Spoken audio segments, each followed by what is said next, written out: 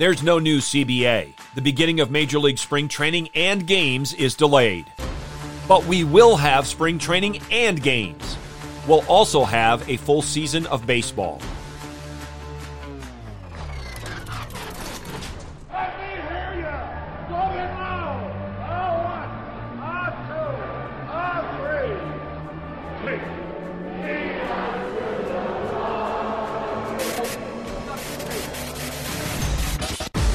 Welcome to In the Bullpen with Mark Dewey, sponsored by Developing Contenders Ministries. You're listening to the Fight Laugh Feast Network.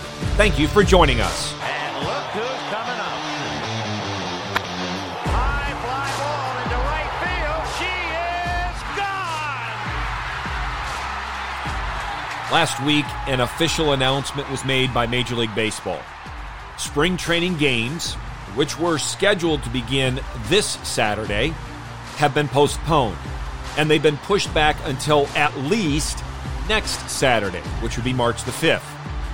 Major League Baseball has also announced that it believes a new collective bargaining agreement needs to be in place by the end of this month, which would be 1 week from today, if the regular season is going to begin on time, and that is currently scheduled to begin March the 31st. Neither of those pieces of news are good news if you're a fan of Major League Baseball. It may not be all bad news. There may be at least a little flicker of light in the fact that both sides, the owners and the players, have said that they're going to meet probably beginning today and may meet every single day this week. That provides some encouragement. It also provides a reason to say, why this week? Why not last week? Why not last month? Why hasn't this been a more urgent issue up until now? In one sense, we all know the answer, because now we're approaching a pretty hard and fast deadline. But still, why did it not take place earlier? The other thing is that even though they may meet today and every day this week, based upon their relationship for decades and where it is exactly right now, there's reason for concern. Just take what took place last week. So first of all, the owners and commissioner, Major League Baseball, put this out, a press release. We regret that, without a collective bargaining agreement in place, we must postpone the start of spring training games until no earlier than Saturday, March 5th. All 30 clubs are unified in their strong desire to bring players back to the field and fans back to the stands. The clubs have adopted a uniform policy that provides an option for full refunds for fans who have purchased tickets from the clubs to any spring training games that are not taking place. Shortly thereafter, the Major League Baseball Players Association released this. Major League Baseball announced today that it, in scare quotes, must postpone the start of spring training games. This is false.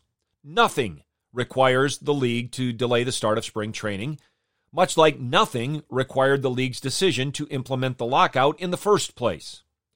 Despite these decisions by the league, players remain committed to the negotiating process.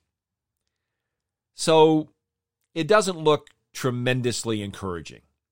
But at the beginning, I said we were going to have spring training and spring training games, that we would have a full season of baseball. Well, that was not based on my confidence in what's going to take place between Major League Baseball and the Players Association. It is the fact that there is baseball other than Major League Baseball. The college season kicked off last week. We're going to have high school baseball, Little League baseball, independent league professional baseball in Mexico, Korea, and Japan. And not only that, but if you are a fan of the St. Louis Cardinals or a fan of the Colorado Rockies, we will also have baseball with players that play for those organizations along with the other 28. And what I'm referring to here is affiliated professional baseball at the minor league level, from AAA on down. Minor league baseball is a really great thing. And if you happen to live in a minor league town or get a chance to see games on a regular basis, you realize that.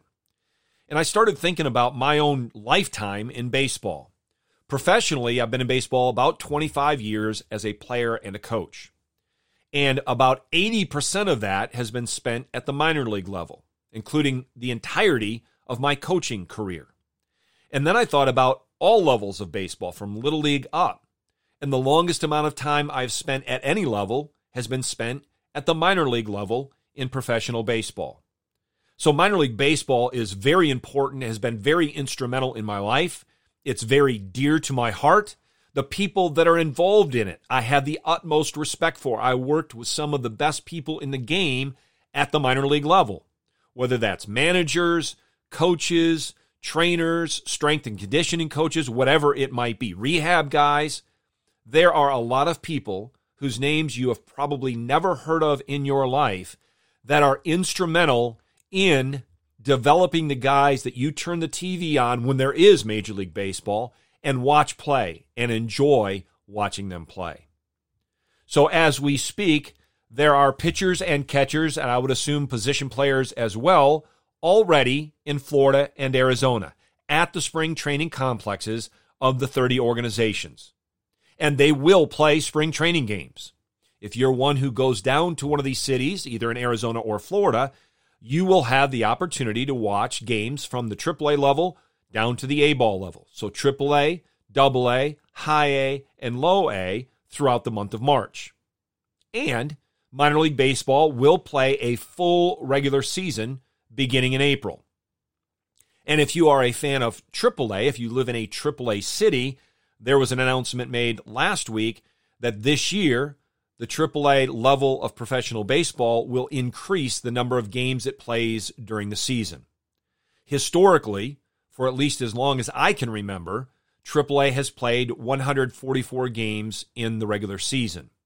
This year, they will play 150 games in the regular season at the AAA level. All of this is something to be excited about, something to be thankful for. However, it's not all fun and games, even in minor league baseball. A lot of things are happening that, at least to me, and it's not just me, I've read others as well, cause some serious concern, even as it regards minor league baseball. Before I get to that, I want to clarify something. I just kind of pass by it. Some people are confused. They hear lockout, and they think that means everybody. Now, the lockout only involves those people that are on the 40-man roster or certain free agents that were big leaguers. But all the minor league players that are not on a 40-man roster, they are not locked out. So in that sense, nothing changes for them. I mentioned several episodes ago that in the lockout of 1990, I was a minor league player. I was not on a 40-man roster at that time, and how it was advantageous. It worked out that way for me because during minor league camp, when there was no big league camp going on, Al Rosen, who was the general manager of the Giants at the time, Roger Craig, who was the manager of the big league club, came and watched minor league games. And that gave me some exposure to them. They got to see me pitch when under normal circumstances they wouldn't. So that's the difference there. But getting back to minor league baseball, we've got this first issue that does have to do with a lockout, something that is going to be detrimental, might be too strong of a word, but nonetheless, it's going to bring about a hindrance or a delay in the development of some players. So let's say I'm a pitcher, and in 2020, I was going to play my second full season of professional baseball. And I go to spring training anticipating that happening, and then the season's canceled. Remember, minor league baseball was canceled for 2020. There was a training site for each organization, and some minor league players were there, but very few.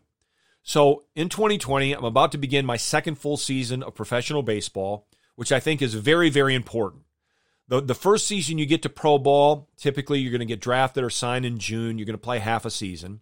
The next year, you play your first full season, and that is both mentally and physically a serious adjustment needed, a serious challenge. And so in that first season, you have to work through those things.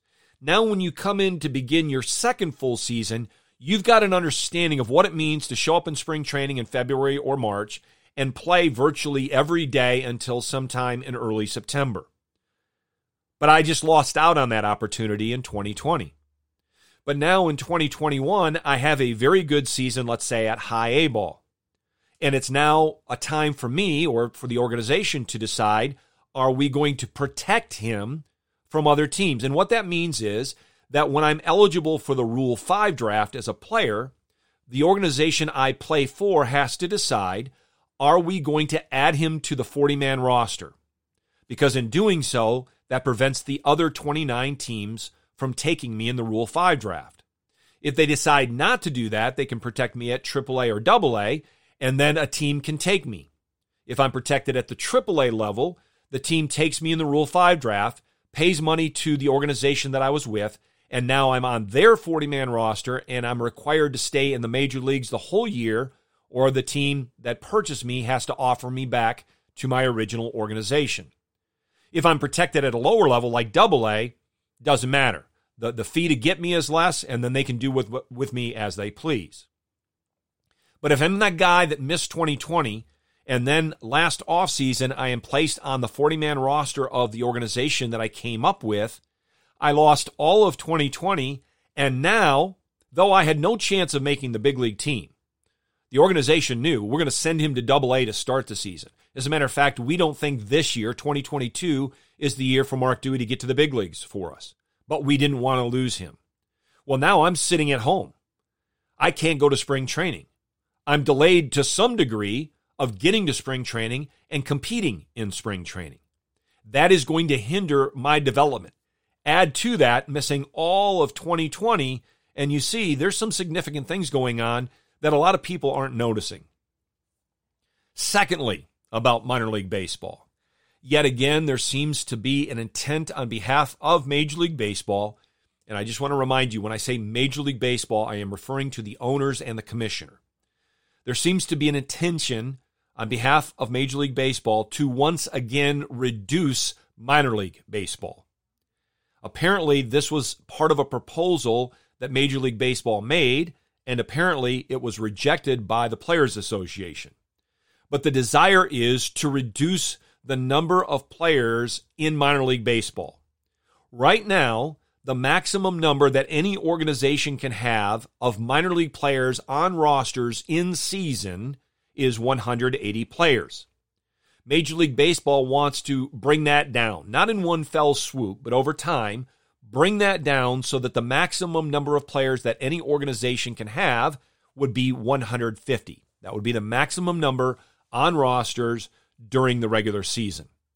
That would be a decrease of 17%, at least for some organizations, because there are organizations that have that max 180, and there are some organizations that have less than that. I believe there are some that actually even have less than 150. But nonetheless, for some organizations, that would be a 17% decrease in the number of players. Now, one of the problems I have, and I guess I have many, is that we even have the max of 180, let alone then decreasing it to 150. And the problem I have is we seem to have this idea that life isn't fair if everybody isn't equal in every way we can force them to be equal. If I'm the Boston Red Sox, I'm the owner or I'm the general manager or whoever it might be, and I want to have 195 players in my minor league system on rosters during the season, I ought to be able to do that. And if I'm the Miami Marlins and I say, well, I only want to have 135 players, I'm the owner, the GM, whoever it might be, I ought to be able to do that as well. And the idea that, well, that's not fair, the big bad rich Red Sox have an advantage over the Marlins. Well, that's life. And the Marlins can decide whether they want to invest extra money to have more minor league players, or the Red Sox, who may have a lot of money, may decide, based on any number of things, why they want to have far fewer. But I believe each organization, all 30 of them, ought to be saying, we want to do what we think is best for our organization because I think that's best in the interest of baseball. Now remember, back in 2019, 2020, during the offseason, Major League Baseball completely eliminated 42 minor league teams.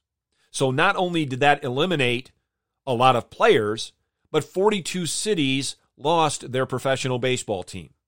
Some of those, like where I live in where the Appalachian League used to be, they have now a collegiate summer league. But those teams or those cities lost their professional teams. They lost the opportunity, like in this league. Through history in the Appalachian League where I live, people got to see Nolan Ryan play in rookie ball, or Alan Trammell, or Lance Parrish, and a whole bunch of others. Ronald Acuna Jr. more recently. They've lost that ability now. They have to drive somewhere if they want to see that. And again, a lot of the fans at the minor league level, and I saw this coming up as a player and even as a coach, but especially as a player, the fans absolutely love having a minor league team in their city. When I played in San Jose, California back in 1989, there was talk about both the A's and Giants, I think, but at least one of the two teams possibly relocating to San Jose. And the fans that went to the games there night after night through the season were like, we don't want that. We'll drive the 45 minutes to Oakland or San Francisco. We want our high A ball team here where we get to know the players. We get to interact with the players. And so 42 cities lost that opportunity. And then also remember that the draft now has dropped from 40 rounds to 20 rounds. We had the one season during COVID where it was at 5. And I get it. I get that the statistics show that after the 20th round, a very small percentage of people that play professional baseball drafted after the 20th round or drafted as signed as a non-drafted free agent don't get to the big leagues. I get that. But there's a few things. Some do. I'm one. I was drafted in the 23rd round. And when I was drafted, I don't think anybody expected me to get to the big leagues. But not only that, there are people drafted later than the 20th round that have become superstar players. And there's a significant number, I think it might be double digits, of those drafted later than the 20th round who are in the Hall of Fame. The most famous of which would be Mike Piazza. There was a time in which the draft didn't cap anywhere. A team could bow out after the 35th round or the 45th round or the 55th round. Well, Mike Piazza was drafted by the Los Angeles Dodgers. I believe it was the 63rd round of the draft that he was involved in. And he's a Hall of Famer. But there's more to it than that. There are a number of people that get drafted, let's say in the 37th round, and they come into pro ball, and they play a year at rookie ball, a year at low A, a year or two at high A, and that's as far as they get. They're just not able to climb the ladder, and their playing career comes to an end. And I have seen and worked with so many that was true about that then become managers or pitching coaches or hitting coaches or whatever it might be. And they are phenomenal at the jobs that they do. And they are instrumental in developing the guys that you watch on TV or on your computer, the guys playing at the major league level. And so not only when you reduce the draft to 20 rounds does it impact the players who might end up being big leaguers or even Hall of Famers.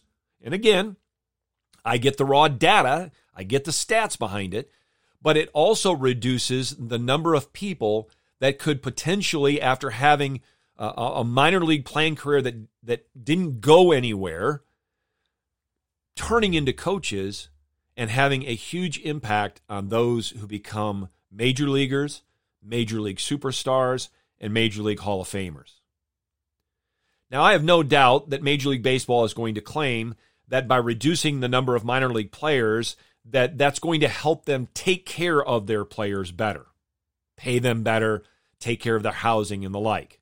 Well, I want to talk about that as well, because while they say that, I'm not very much convinced that that's actually what they want to do.